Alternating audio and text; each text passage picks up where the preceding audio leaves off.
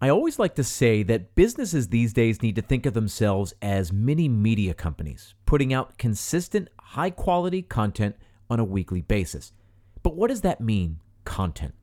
Well, stick around, because in this week's episode, I'm going to explain what content strategy is, I'm going to show you how it can help your business, and then I'm going to explain the best ways to get started. If you're struggling to gain traction, or if you've been wondering what else you can do to move the needle in your business, this is one episode you don't want to miss. There's an old saying that goes something like this: you'll only find three kinds of people in the world: those who see, those who can see when shown, and those who will never see. This is Restaurant Strategy, a marketing podcast for everyone in the middle.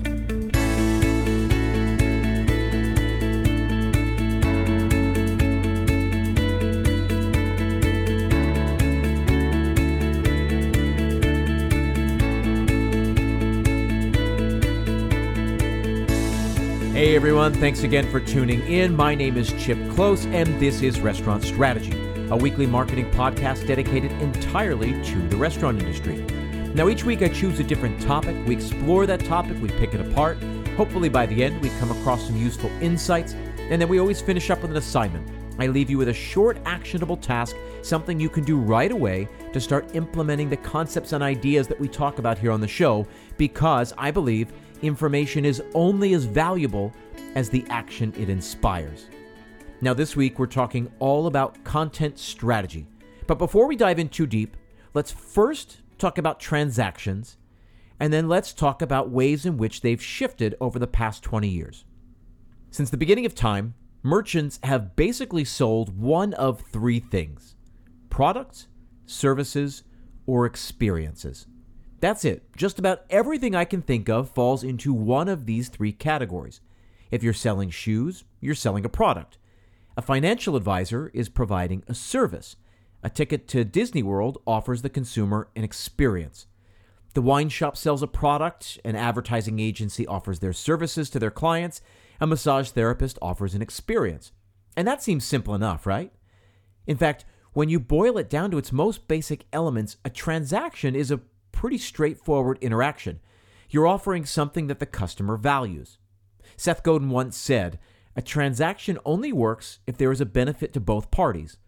The merchant sells a product for more than it costs them to make, and the consumer pays more for it than they believe it's worth." Now let me complicate things just a little bit. Does a restaurant sell a product, a service, or an experience? You can make the case for any of them, right? I mean, the restaurant serves food and beverage. Those are products. But then they're also serving you, preparing the food, bringing it to you, clearing it away, refilling your drinks. And those are services. And of course, a night out is also an experience. Why else would people get dressed up and go out for a fancy meal or wait for an hour for a table? If they just needed food, they could easily go elsewhere to get fed. But no. People put in their names at the front podium and wait hours sometimes for that food for a unique experience. So whether that's at El Cheval in Chicago or the Cheesecake Factory in your hometown, both places are offering up experiences. Now, let's go one further, and I want to talk about media companies. Let's take television, for example. Is it a product, a service, or an experience? Stumped? Let me tell you. Before we can determine what's for sale, we have to first understand the premise of the transaction. And the reason I think you're stumped is because you're probably thinking about this the wrong way. You and I are not the consumer when it comes to television. We are the product. We are the thing that's being sold. Because how do television networks make money? Most of it comes from selling ads. So a sitcom is an entertainment. They make it interesting enough for you to keep watching, hopefully sticking around to the end, and the networks then sell ad space in the breaks in the show. And when you look at it that way, TV networks are selling eyeballs. The more eyeballs watching the TV, the more money they can demand from their advertisers. In all, that's actually a pretty simple model. Make the show funny enough, moving enough, compelling enough to get people to stick around to the end, or to tune in week after week. Then you charge companies money for the privilege of reaching that captive audience. For more than 50 years, that was the model, and it continued basically unchanged for all that time. People weren't making good television for art's sake. They were doing it so that people would keep watching, so that the networks could sell more ads. It's a simple transaction as long as you understand what's being sold and who's doing the buying and who's doing the selling. So in time, that model began to shift, as with premium cable networks like HBO and Showtime. And this was good entertainment just for the sake of it. People paid a monthly subscription fee to get access to the programming on those channels. Okay, so you pay for access, and in exchange, you aren't bothered with annoying ads for laundry detergent. Easy enough model, right? In this model, yes, the TV viewer is the consumer once again. The network is the merchant selling their programming, their product. Now, what about newspapers and magazines? Kind of the same model as TV if you think about it. Fill the pages with articles and features and photos, and then every so often sell ad space. Once again, in this transaction, the reader is the product that's being sold. The magazine is selling eyeballs. Get more eyeballs, and they can demand a higher price for a full-page ad. Now, this all might sound a bit familiar because we've talked about this in the past. This is something marketers call interruption marketing. And for all intents and purposes, it's the old way of doing things. You're looking at something you want to see, like a magazine article, and then the marketer interrupts you by showing you something they want you to see. But this whole thing has been upended over the last just 2 decades. So for television, it was DVR that changed the model. For newspapers, it was the advent of the internet. For magazines, it was e-readers and tablets. New technologies emerge and new solutions are born. For example, marketers invented the takeover ad, an ad that blows up and fills the entire computer screen trying to get you to click somewhere on that pop-up. Newspapers have also put up paywalls on their websites, another modern invention. Another new revenue stream came in the early 2000s when advertising companies started developing something called product placement. How does that work? Well, some screenwriter decides that Sheldon on The Big Bang Theory is going to order a soda at the restaurant. Is it going to be Pepsi or Coke? Well, the writer doesn't really care which one it is, so the producers sold that line as ad space. Excuse me, something I can get for you, sir? Make it a Diet Coke. And bam, the brand gets a boost. Coke is paying for their product to be prominently placed on screen within the action of the episode for even just a few seconds. And think about it. A big Hollywood star on one of the biggest shows ever to air on TV just called for the brand by name and then sips it on camera for the next 30 seconds. It didn't matter if the people at home fast-forwarded through the commercials. They had found another way, perhaps a better way, to advertise their product. As advertisers will tell you, it's all about making an impression. So Carrie Bradshaw and her friends didn't just get a reservation for lunch. They were dining at The Modern. Phil Dunphy didn't just want a tablet. He was dying for the iPad. And James Bond doesn't just drive a nice car. He drives an Aston Martin. It became all about aligning your brand with the right kinds of entertainment, with the right kinds of audiences, to have the right kind of show feature your product, the right kind of character to dine at your restaurant. So again, the viewer is the product, and the transaction is maybe a little less transparent than when advertisers just paid for commercial spots, but it's still a pretty simple transaction.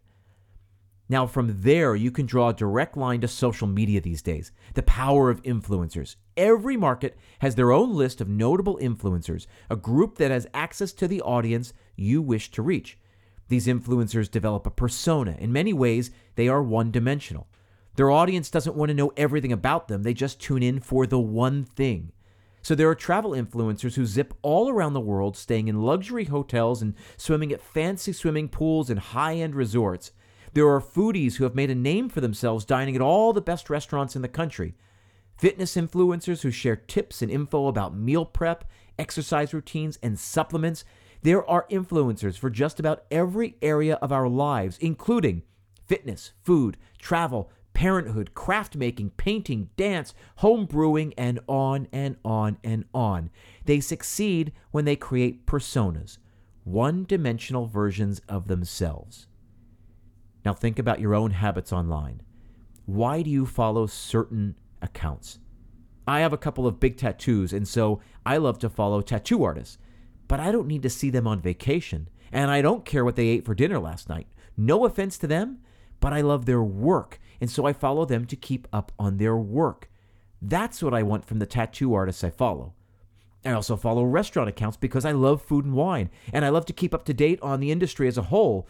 So I want to see food, beverage, the dining room. That's what I want out of that kind of account. Now remember, we started this whole thing talking about transactions, identifying how certain businesses make money. And I want you to see the power of media these days because it has all changed. Like we talked about a few weeks ago, attention is the real currency these days.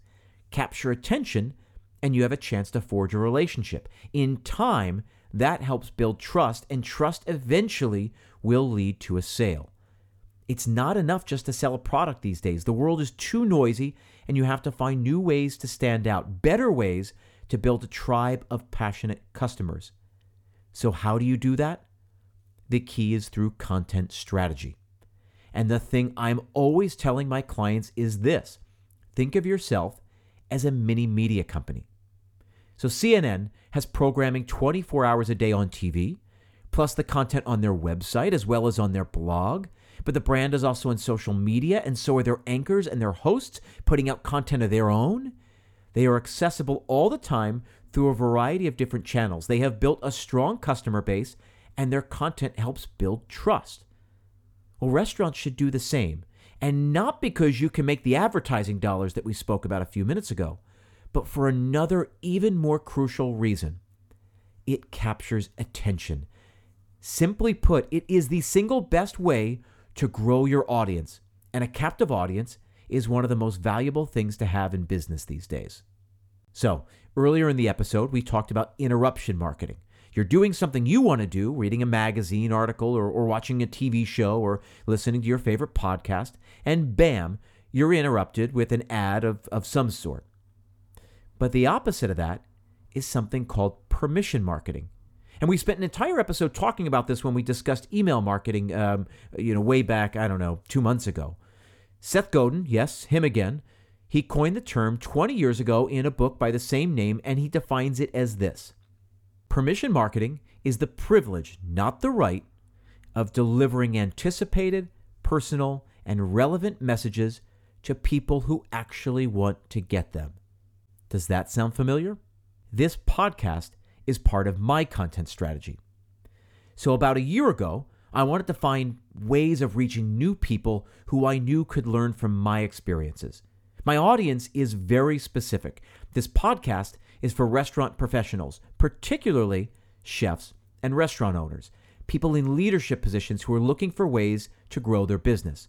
So for people who want that kind of content, they know to come here. And in just the 6 months since I launched this podcast, I've gotten thousands of downloads and added hundreds of new subscribers to my list. These are people who want to keep up to date with what I'm doing, people who want to learn more about the things I discuss here on the show. Now, why did I do that? Well, let's talk a bit about my business. I run a consulting firm, an agency where I work with a variety of restaurants to help them with their digital marketing efforts. But I've reached my cap. If I want to make more income, I have two choices. Either I take on more clients, or I can charge more money. And neither of those options are particularly ideal for me. The first one, take on more clients, is difficult because I only have so much time and I don't want to spread myself too thin. The second, charging more money, isn't really appropriate because I know what restaurant owners are up against. I understand the razor-thin profit margins, and I know that every dollar they pay me comes directly out of their own pocket. There is a limit to how much I want to charge for my services. And so, I decided to start laying the foundation for a new business model. Instead of one-to-one, I'm starting to envision what one-to-many might look like. Maybe that's a series of hands-on workshops down the line, or an online course, or a series of coaching sessions, who knows? I'm not there yet. But this podcast is the foundation for whatever may happen in the future. This is the free content I give out happily, a way of introducing myself to a new audience week after week. You guys out there are getting to know me and hopefully applying the lessons and seeing the results, which in turn, I hope, helps build trust. So this is part of a bigger plan for me, and the podcast is the first all-important step. Cultivating an audience is one of the most important things you can do these days as a business owner, and it doesn't matter whether you sell products, services, or experiences. You need to find your audience. You need to identify them, and then you need to keep in touch with them by providing something they need. You have to serve that audience just like I am serving mine. Now, in the restaurant, I guess that's easy, right? People need dinner, you serve them dinner. But what about growing that audience and building loyalty or brand recognition beyond the time they spend within the four walls of your restaurant? Many industries out there do this well, but I find that restaurants are always woefully behind the times.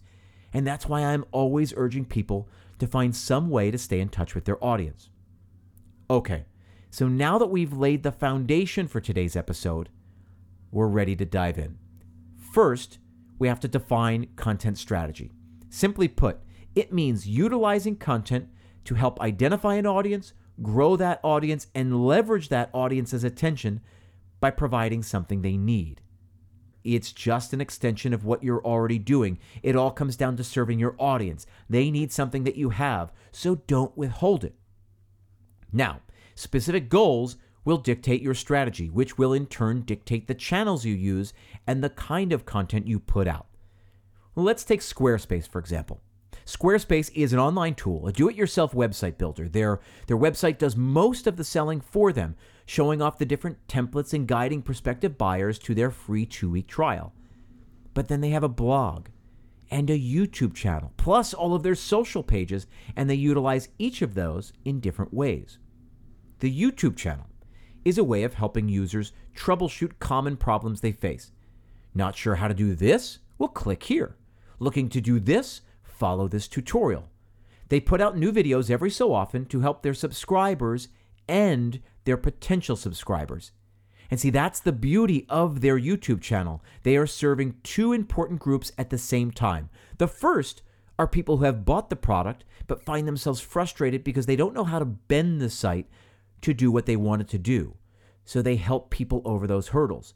Now, the second group are potential buyers. There's a whole group who likes the product and wants to believe they can build a site themselves, but they have reservations. When they see the resource guide up on YouTube, many of them are put at ease. They think, oh, well, they'll be able to walk me through whatever problem I have. Operating a YouTube channel like this helps solve one of the biggest objections on the part of their audience, that it will be over their head and they won't be able to do it themselves. Now, the other content distribution channel they have is their blog, and this is where they do a lot of other things.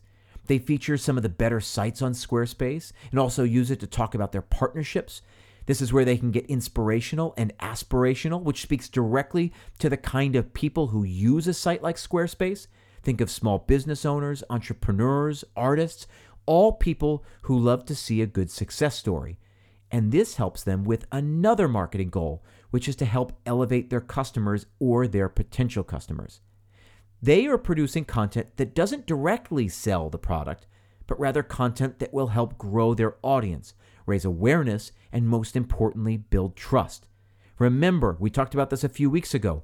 Jumping out of obscurity, just getting to the point where people know about you is one thing, but building trust with those people is the real test. Enough trust that they decide to buy. And so maybe you're thinking, why would I need to look at content strategy for my business? Well, I just pointed it out. It's all about building trust and finding ways to remind your audience about you after they've left you. So let me explain how I did this for one of the restaurants I work with. So one of my biggest clients is here in New York City, a classic old restaurant in the heart of Greenwich Village. And when I took over their marketing, they were doing the same 2 or 3 things and finding very little success. It was the law of diminishing returns. So we identified a series of problems that needed solving. 4 specific areas, in fact.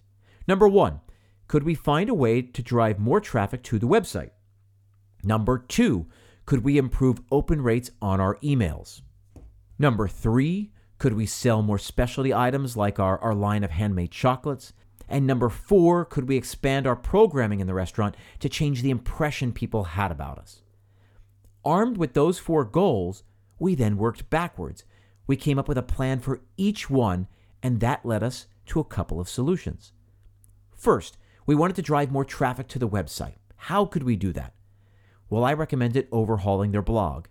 Make it upscale, sharp, professional. More than a blog, we revamped it and rebranded it as a high-end digital magazine.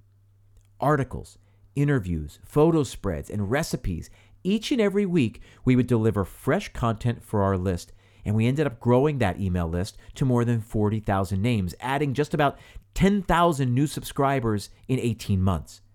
Well, that gave us more reasons to email our list and diversify the kind of emails we sent out. So it wasn't just us blasting the list every time we wanted to sell something, right? The old marketing team would just send out an e-blast advertising Thanksgiving or Christmas Eve dinner or Valentine's Day or the new summer lunch menu and so on. All they did was hit up the list every time they wanted them to buy something from us. So we knew why those people were on our list. We wanted to be able to sell to them. But I asked my bosses, why would they want to be on our list? What are they getting out of this relationship? That simple question was the turning point for overhauling the way we interacted with our audience. So I explained that most of our emails should be us giving things away, free recipes or wine recommendations or interviews with some of our purveyors and partners. Really, we started to adopt the Gary Vee model, something he talked about in his last book, Jab, Jab, Jab, Right Hook. Give, give, give, ask. Giving things away like content is virtually free, and yet the benefits are limitless. That's because you're building trust with your audience, acknowledging their attention and their patronage, and honoring it on an ongoing basis. And in turn, we saw the traffic to our website go up. We'd publish an article and then send an e-blast to the list with a link to that article. People would click the link and head to the website. Incidentally, then, the open rates on our emails started going up, and that's because people weren't being sold to all the time. We were providing information, entertainment. We were giving them something.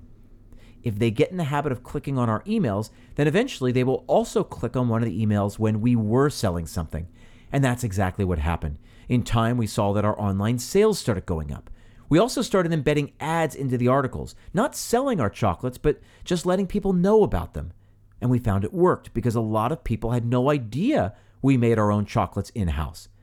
So finally, the last goal was to diversify the kind of programming we offered in the restaurant, and all of these other things helped us open a dialogue of sorts with our audience. And in fact, we did start broadening our offerings. We did a whiskey dinner and a couple of winemaker dinners. We did a caviar dinner series, which included 5 different courses, each utilizing a different kind of caviar. We did a harvest dinner and a chocolate tasting with white milk and dark chocolate courses, all paired with various high-end sipping spirits. And that brought people back to the restaurant and charged the place with a new excitement. It took some organization and it did take some work, but the business was healthier because of it. And so I challenge you to start thinking about that for your own business. But I can already see hands going up, so let's address the obvious question. How do you do this in a simple, effective, straightforward manner? Well, first things first, you start by identifying all of the channels available to you. So for the client I just mentioned, we had our website, we had our blog, now rebranded as a high-end digital magazine, but it's basically still a blog. We have a Vimeo channel where we host a bunch of our video content. We have our social media platforms, Facebook, Instagram, and Twitter. And then we have our email list. All of those work in synergy with each other. Content is sometimes cross-posted or sometimes just cross-promoted, though different channels do different things for us. Number 2, what do we mean by content? Well, content can be anything you put into the world. Photos, videos, articles, interviews, recipes, podcasts, whatever. Content just refers to things you create, and it works best if you can be consistent with what you do. So the client I've been speaking about publishes a different magazine feature every single week, and it varies. One week it'll be an interview. The next week it'll be a photo spread from a recent wine dinner. Then it'll be a recipe, then a feature showcasing one of the farms we work with, and so on. Then on Facebook, I work with the wine director to do a weekly Facebook Live broadcast. So each and every week, we talk about some interesting topic revolving around wine. Sometimes there's a winemaker in town, so we'll do an interview. Other times it'll be a tutorial about a specific region. Other times we'll be talking about some of the new Buy the Glass offerings coming onto the list. We also put out consistent content on our social channels, and then our email list is used to notify our audience about all the things that we have going on. So we'll send an email saying, this week we're bringing you an interview with so-and-so. Now, moving to number 3, determining the right strategy. As I said earlier in this episode, a strategy has to be tied to a certain goal. Just like I did for my client, you'll want to identify a couple of goals, then armed with those, you can build a strategy to help achieve it. So let's say you run a small BYOB restaurant. Let's say it's upscale casual leaning toward fine dining. You buy organic when possible, everything's seasonally minded. You do great business Thursday through Sunday, but you're looking for ways to boost business on, let's say, Monday and Tuesday nights. So that's goal number 1. Let's say you also want to start building your email list. That's goal number 2. And then you also want to start building partnerships with the community, the other businesses in your area. That's number 3. So now we've got 3 goals. I would do something like this. First thing I would do, I would start a blog on that website. You'll update it once a week with some sort of entry, and it doesn't have to be fancy. I know a woman who runs this small diner in Pennsylvania, and every week she prepares a new soup. So every Monday morning now, she updates the blog with the soup of the week. Just a simple headline saying what it is, along with a picture or two, and then a paragraph talking about the soup. So some weeks she'll talk about how this was her grandmother's recipe, and it was always one of her favorites growing up. She could remember sipping it on cold days after coming in from playing in the snow. Then other weeks she'll say, well, this is a riff on a recipe I found in Bon Appetit magazine. I swapped out the cardamom for nutmeg and added in some pureed kabocha squash in addition to the butternut squash, but you get the point.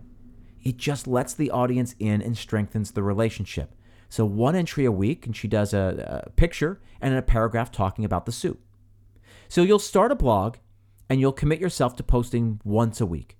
And maybe it's talking about the soup and sandwich special, or maybe it'll be pictures of the specials you're working on for the week, or maybe you'll elevate it the way I did for my client, offering up articles, interviews, and recipes. The key is consistency. Just like Seinfeld was on every Thursday, right? People knew when it was on and where to find it. This podcast, in fact, comes out every Monday. So come up with a schedule you can stick to, and then stick to it. Then I would start capturing email addresses in the restaurant and on your website. So typically on the website, you would give something away. This is often called a freebie or a content upgrade. You're giving people something in exchange for their email address. Sometimes it's a recipe or a coupon maybe for 10% off. So Just Salad is a salad chain, and they famously do this. They have a pop-up on their website that says, get 10% off your next order if you sign up for our list. Sometimes you'll notice that I'll do this on the podcast.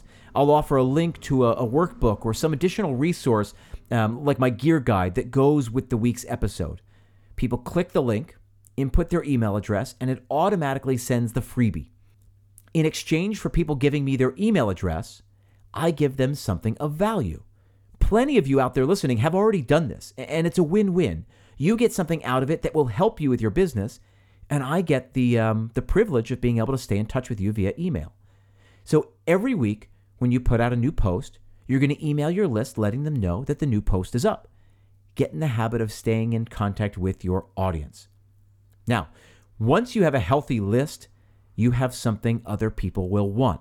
Just like we talked about earlier in this episode, you have eyeballs. And now do you see how we went a long way out of the way to arrive back to where we are now? As your audience grows, you will gain leverage. So now let's go back to the first problem, filling some downtime business. And the third problem, which was to build relationships with other businesses in the area. What if you partner with one of the local bookshops in your town and you host an author event on the first Monday of every month?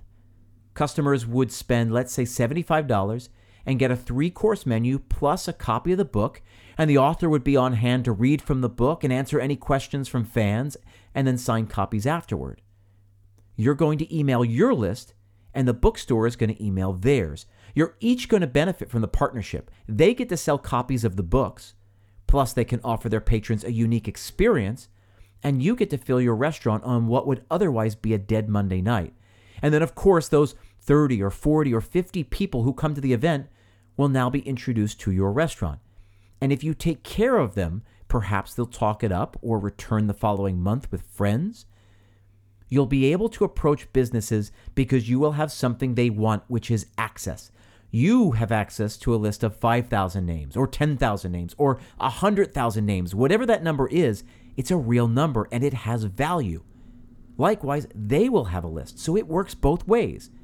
Now, to go one step further, I would create a bookmark with the restaurant's info and slide it into every single book that gets sold that night. Maybe even a little offer on the backside of the bookmark.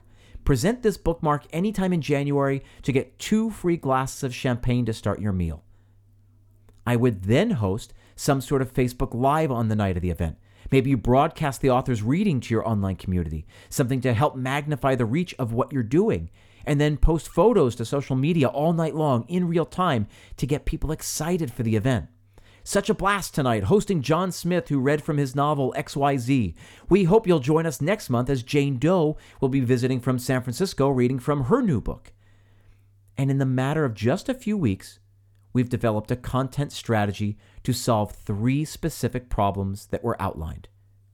Now, no bookstore in town, figure something else out. Maybe there's a wine store down the street, and on Tuesday nights, customers get 15% all of their wines at the store, plus it's free corkage in the restaurant. The hope is that people walk down the street to buy wine and then bring it to your restaurant to enjoy during dinner. Are there other restaurants in town? Pick one that's opposite of yours and offer a mashup meal where the chefs collaborate on a unique 6-course tasting, or maybe they alternate courses. Content strategy is about attention, and it's about building trust with your audience. So you can write a blog or start your own YouTube channel. You can go live on Facebook once a week, or you can launch an IGTV channel or start your own podcast to reach new audiences. Whatever it is, just make sure it provides value to your audience. Make sure it delivers something they want and need, and make sure you stay consistent. Remember, marketing is all about serving an audience. It's about identifying a problem and then solving that problem. The market is way too noisy these days to just sit back and wait for people to pick up the phone and call you, or wait for them to wander into your restaurant. I believe you need to find ways to identify your audience, introduce yourself to them, and start building trust. Now, all of you out there are part of my content strategy. It is about serving you, my audience, and giving you the things you need. I hope you found this week's episode helpful. I hope it's given you things to think about, to chew over. I hope it helps move the needle in your business. For this week's assignment, I want you to do 3 things. First, I want you to identify all the channels available to you. What is currently in your control? Second, I want you to identify 3 or 4 problems that you wish to solve. And then third, I want you to start brainstorming solutions to those problems. What could you do to start building trust with your audience? Is it a weekly blog or a Facebook Live or a podcast? There are so many options out there, and it's never been easier to put content out into the world. Now, for continuing education, I'm going to recommend a book called Content Chemistry. You'll find the link in the show notes. It's a fun, illustrated handbook for getting started with content strategy. If today's episode was a primer on the subject, that book will take you the next stretch in your journey. As always, I want to thank you for being here. If you stopped showing up, there'd be no reason for me to show up. So thank you. Keep spreading the word. If you haven't done so yet, hit the subscribe button to stay current on new episodes. And if you feel so inclined, please go leave us a rating. That's it from me. I will see you all next week.